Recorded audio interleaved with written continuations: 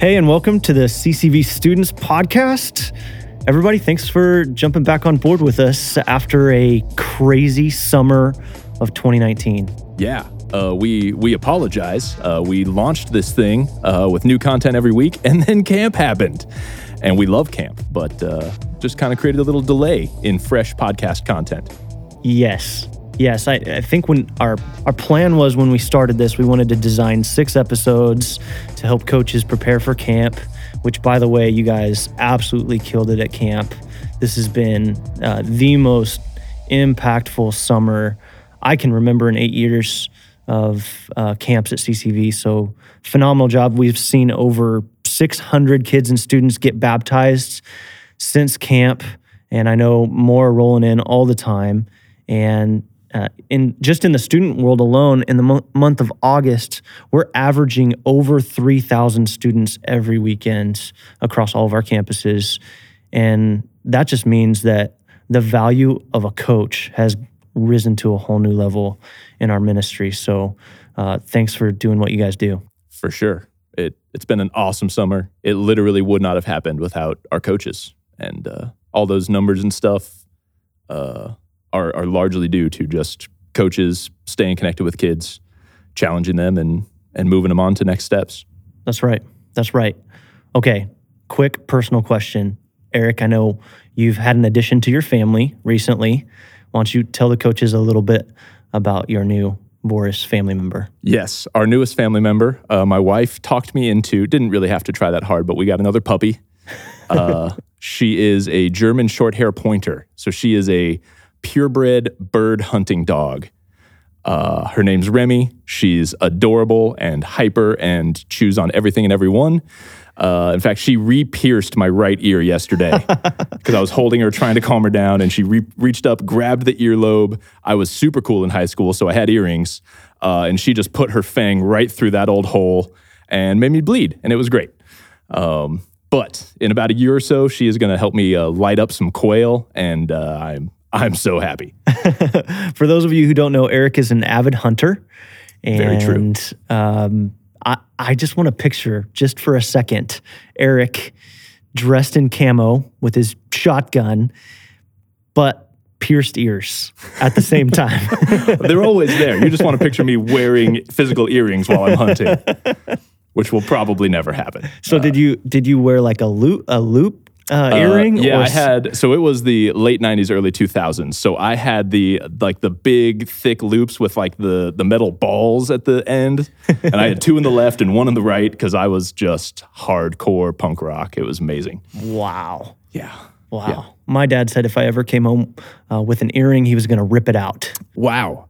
My mom convinced my dad that any hope of me being a computer engineer like him was lost a long time ago, and I was going to be a professional musician, and she actually persuaded him to pay for me to get my ears pierced. It was, man, that we're getting way deep here onto why I am the flawed human being I am. So I'm going to throw it right back to you. You have a son who's about to turn a year, correct? Tomorrow. Dude, how's that little guy doing? He is fierce. That little guy. So we have 2 daughters, first grader, a 4-year-old, and they are princesses. Their little brother is a warrior. The little guy just gets into everything. He has so much energy constantly. And he's recently crawling up our couch. He's not walking yet. For some reason, he doesn't want to commit, but he's a climber, so he's going to climb everything, and freaks us out a lot that he's going to fall and crack his head open. But oh man, I love being a dad to a little guy. So Elias is doing great.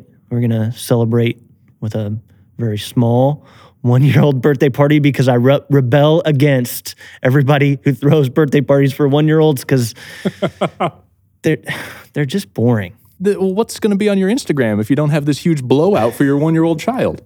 If my wife is listening to this right now, I apologize. I don't want to offend you, but I think we're on the same page here. It will be low key. We will eat some good food, give the little guy a cupcake, 1 candle, blow it out, and that'll be that. That's all a 1-year-old needs. Happy birthday, Elias. Yes, it'll It'll be great. He's not going to end up in therapy because you didn't throw him a rager for his first birthday. All right, that's enough personal mushy stuff. This is way too much self-revelation for me. What are we talking about today? Yes. Hey, we want to give you just a sneak peek, coaches, of where we're going this fall. And really, the original concept of this podcast was completely designed to help coaches get better at what you do. These 20 minutes or less episodes are designed just to stretch your ability as a youth coach. And what we know is if we ever begin to neglect our abilities as leaders, as coaches, then our students are going to neglect their faith. So we want to constantly be getting better. And me and Eric just hope to continue to push you with just some challenging content. Today, we're going to talk about Gen Z, but I want to give you just a sneak peek of where we're going this fall. I think we've got some great podcasts lined out. We're going to talk about Bible 101. We're going to bring on Mark Moore and just have a great conversation about how we can continue to facilitate just biblical literacy in our students. We're going to talk about partnering with parents later this semester. We have a few bonus episodes lined out for you to help all of the coaches who are going to be leading through Brave in our junior high ministry in October. We have an apologetics series in high school coming later this fall, and we want to talk a little bit about that on the podcast. So just some exciting things coming ahead, but we want you to begin to expect, coaches, the first Friday of every month, we're going to release a brand new podcast, and then we'll mix in some bonuses here or there. So a great fall ahead. But today, we just want to introduce just a little bit because next month, the first Friday in September, we're going to release another episode on Gen Z. We just want to get the conversation started. Who is Gen Z? Whew, man, they are a tricky little bunch. And I know for me, it's been a tough mental shift to recognize the split that we've ragged on millennials for so very long. That's true. And my inner Ron Swanson delights in mocking millennials. And I know some of you listening are millennials, and I'm sure you're the good ones. So I'm not talking about you. But recognizing that these students we're working with today are not millennials. They're a totally different beast. And we've been doing a lot of reading, a lot of research. And there are some serious implications for how we help a student like that grow. Just understanding their mindset and where they're coming from as members of this new Gen Z. I think that's the most well-used term, but it takes a while for a name to stick for a generation. Yeah, there's probably some others. I know iGen is one of them. It's one of the books that we read as a team, and it's probably a little bit like they need a little bit more time to solidify that we are going to call them Gen Z, whatever. But we need to realize that most of our coaches, we've got millennials, we've got Gen X coaches. We've even got some boomers. Yeah, we do. So shout out to all the boomers. If you're listening to this, which you probably aren't. How'd you find this, by the way? You're probably sitting with your grandson right now listening to this. Your Gen Z grandson helped you find this podcast. Congratulations. And you probably hated the first 5 minutes of this episode. Yeah, they've turned it off by now. It's okay. But yeah, we've got to grow in our awareness of Gen Z. So that's what we hope to do. To start with, Gen Z represents basically those born from 1995 all the way to today. So basically 24-year-olds and under right now are lumped into the category of Gen Z. Gen Z is now the largest population amongst all the different generations. So there's more of Gen Z than there are of millennials or Gen Xers or even boomers. So that has big implications for our world. And one thing that I just found super interesting about Gen Z is most of Gen Z does not exist in North America. Only 4% of Gen Z resides in North America. Eric, what's the biggest? Yeah, it's like over half, 57% of this generation is in Asia. Like it's just, this generation's blowing up over there. Yeah. And another almost quarter of them is in Africa. So we tend to think through, and we need to think through our like American side of things because it's where we live, it's where we do ministry. But globally, things are going to be it's really interesting times. And so what this does for the church, for the world in the next 20, 30 years, we'll see. Yeah. I think we're going to see businesses really begin to target Gen Z. They probably already are, because now they make up the biggest population to sell to. Yeah. You were telling me that when I came back, hating the new Aladdin movie. Yes. And everyone was throwing shade because I was not shy about my opinion on the new Aladdin. And you told me, like, no, it was designed for these other larger Gen Z parts of the world. Yes. And that the movie is crushing it over there. That's right. That's right. I think that's why we're going to see like Star Wars and some of the biggest movies. Disney is going to start to target a different culture. And Americans, like, unfortunately, we might ride a little, second rate to some of these other parts of the world. So we just need to get ready for that. Sorry, Gen Xers and Boomers, this is probably going to be really annoying for you. It's the way it goes. But speaking of Gen Xers, that's like understanding where this generation came from, how they think, why they think that way. Most of their parents are Gen Xers. So that is Gen Xers they're known somewhat for being like kind of independent, resourceful. Their parents were Boomers who had just like super high expectations. And Gen X had the most fun just trashing entitled millennials. It was like our hobby. It was great. But as kind of reactionarily, is that the word? That's a good word. Yeah. Reaction. Yes, reactionarily. So as a reaction to watching the generation just below them, Gen Xers have parented Gen Z kids way differently. Yep. Trying to not raise entitled millennial type children. Yeah. Yeah. So we're getting a very different generation here with Gen Z. So for a lot of us, that should be really encouraging. They're going to be way more practically minded, a little bit more conservative in their approach to life, and could be very, very healthy for our world. And as we begin to look at Gen Z, I think as we look at the research, researchers don't necessarily take a block of time. Let's just say between this date and this date is 15 years. So your Generation Z, that's not necessarily how they categorize a generation. They look at world events. They look at things that have greatly impacted the world, and that really is how they begin to group a generation. So Gen Z is really defined by being children of the recession. So 2008, 2009, the economy hit rock bottom. And for so many of Gen Z, they watch their families struggle, and that is really shaping who they are as young people. Yeah, it affects a lot of their goals and their outlook for their careers and their futures. They've also they've just kind of grown up in kind of a rough world. So they've never known. This isn't the rough world part, but they've never known a world without a cell phone. Yep. So they're connected all the time to both the good news and what their friends are doing and terrible news. And along that, they've grown up with our country always at war. Yep. Like most of them have no firsthand memories of 9/11. They just know a world where we have soldiers over battling stuff, and there's threats of terrorism and scary stuff. They've also grown up in the age of mass shootings and the fear of that. So there's a lot of fear that just is baked into this generation and what they've experienced and the world that they've known growing up, which can't not affect the way you look at the world. Absolutely. Absolutely.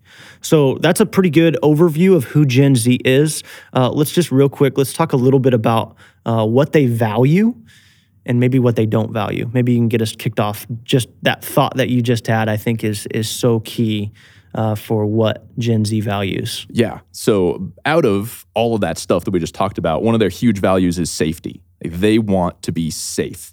And we see that playing out as you look at research and what they're doing. These kids are not out doing stuff as much as you and I or previous generations were. Like they're not just trying to find a way to get to the mall so they can hang out with their friends. Like they stay at home and they connect with their friends online, and they just stay in the safety net of mom and dad. And that also kind of consequently leads to something they don't recognize they value as much as time in person. So I'm just going to hang with my buddies and goof around after school. They don't care about that. They think they're connected because they're online all the time, and it feels safer at home to connect from behind a phone screen. They're still human beings, so they need that time in person.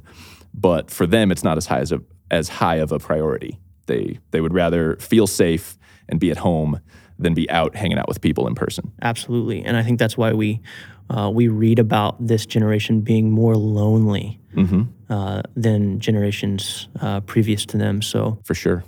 another thing that they value, I think this is probably their strongest value. It's like a non-negotiable for Gen Z is equality. They do not put up with inequality, hatred, racism, all of that. They're just not going to stand for it. And those who do are seen in the light as violent aggressors that they want nothing to do with.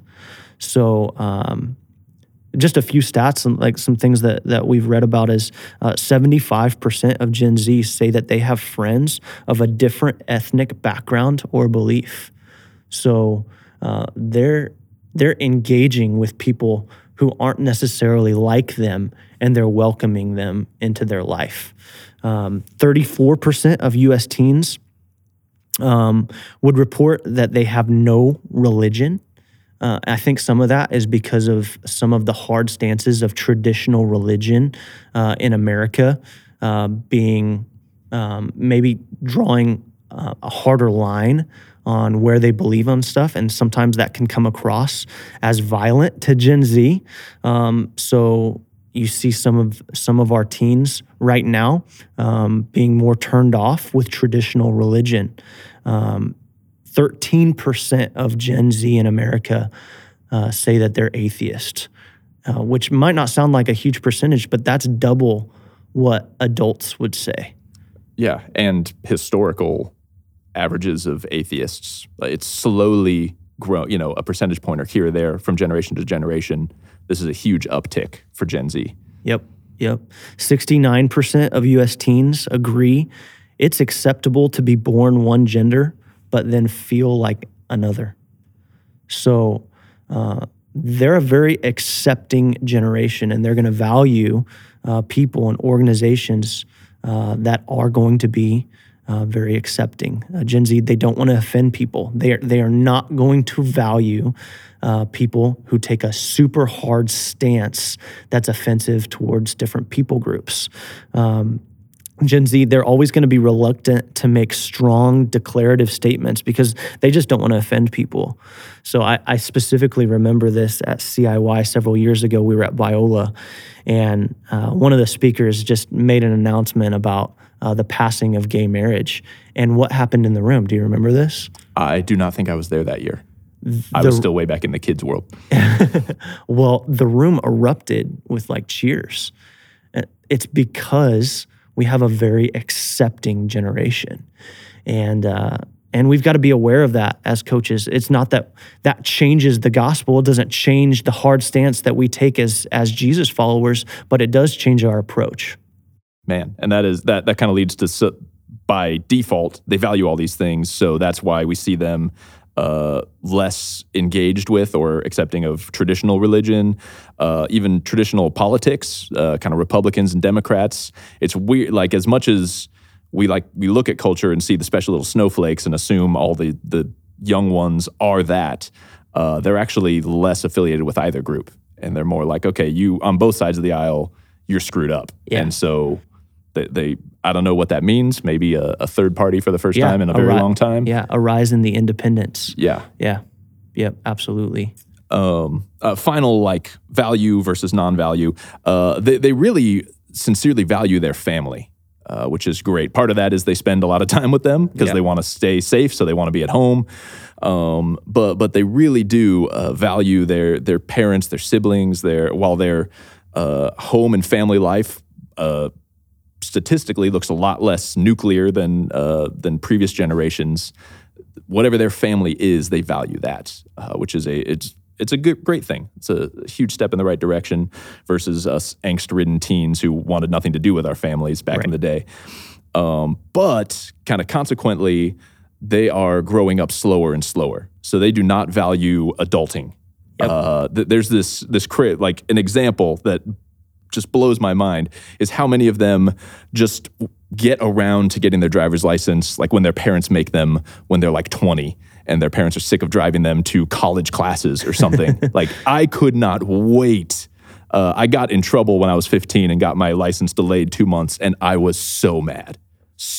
And the day I was allowed to, I was at the DMV getting my license. Yep. And they don't crave that independence. They don't crave that, like, I want to be an adult. I want to be on my own. I want to do, they're perfectly happy. Like, no, I'm here with my family that I love. I'm safe.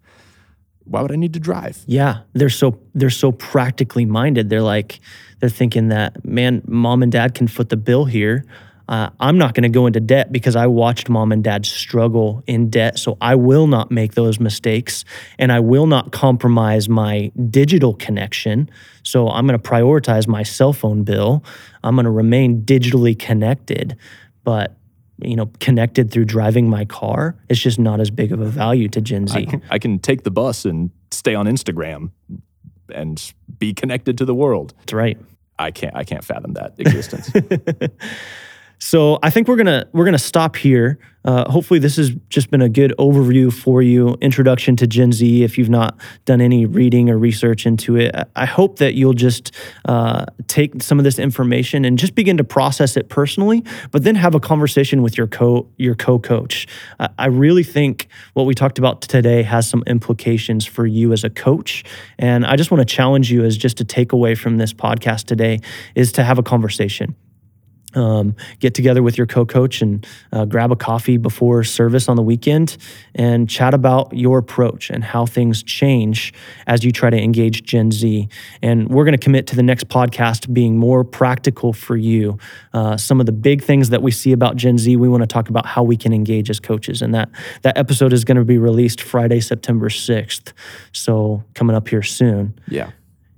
And if, real quick, I'm just going to rattle off a couple other resources. If your interest is piqued and you're the researcher type, a couple things that we've been reading, that we've been digesting. The book iGen by Jean, so sorry if you happen to be listening, Twenge?